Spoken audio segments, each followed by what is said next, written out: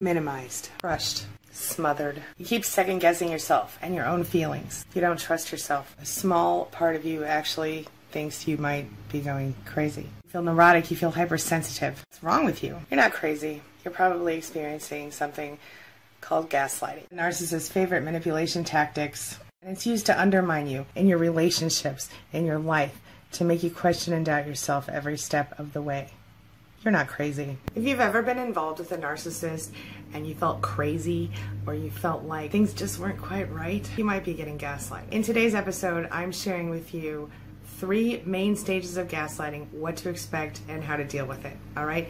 So let's get started. My name is Angie Atkinson, and on this channel I provide free daily video coaching for survivors of narcissistic abuse in order to help you discover, understand, and overcome the abuse in your own life and in your own relationships. Does that sound good to you? If so, hit that subscribe button and let's get going. Consider it one step closer to taking back your life.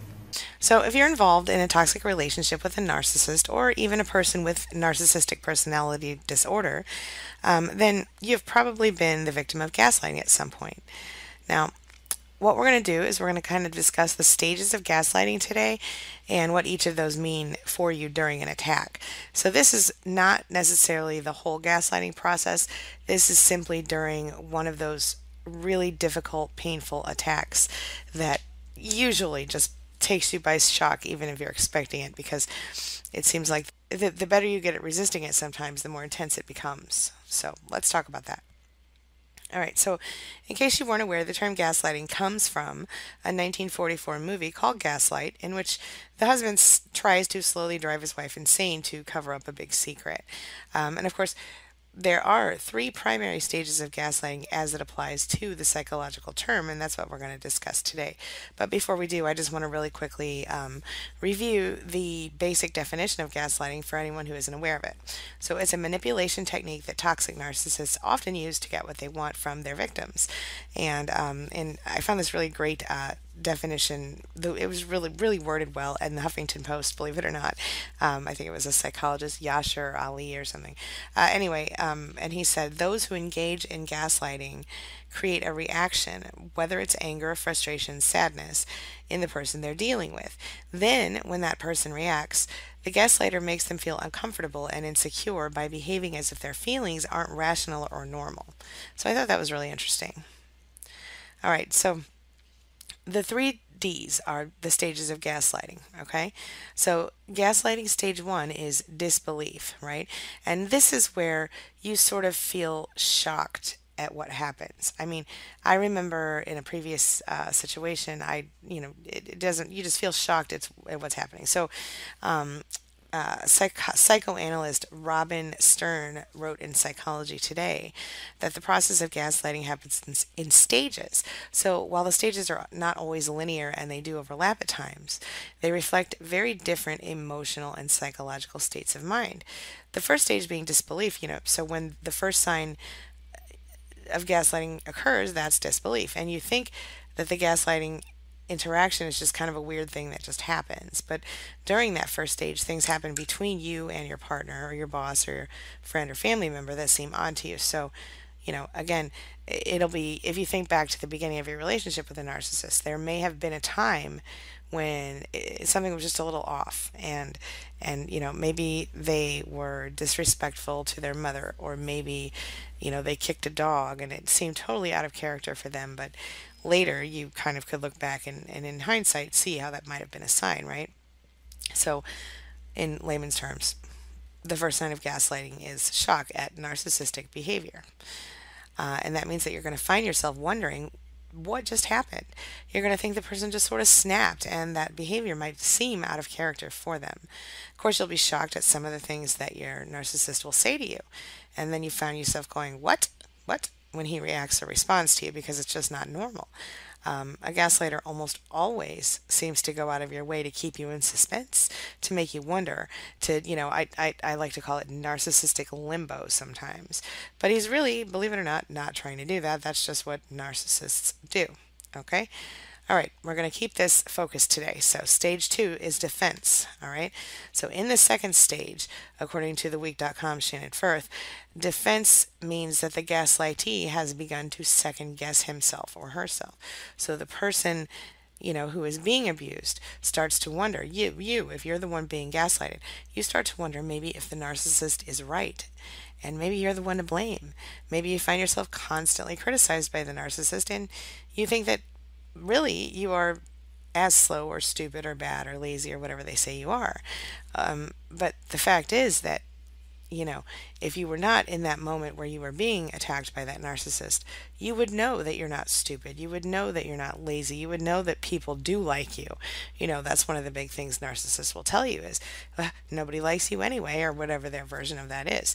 And so when you get to that place, then, you know that you're not that thing. So, like I said, it's just the act of gaslighting done successfully, which sadly a lot of narcissists can do it successfully. They don't even realize they're doing it.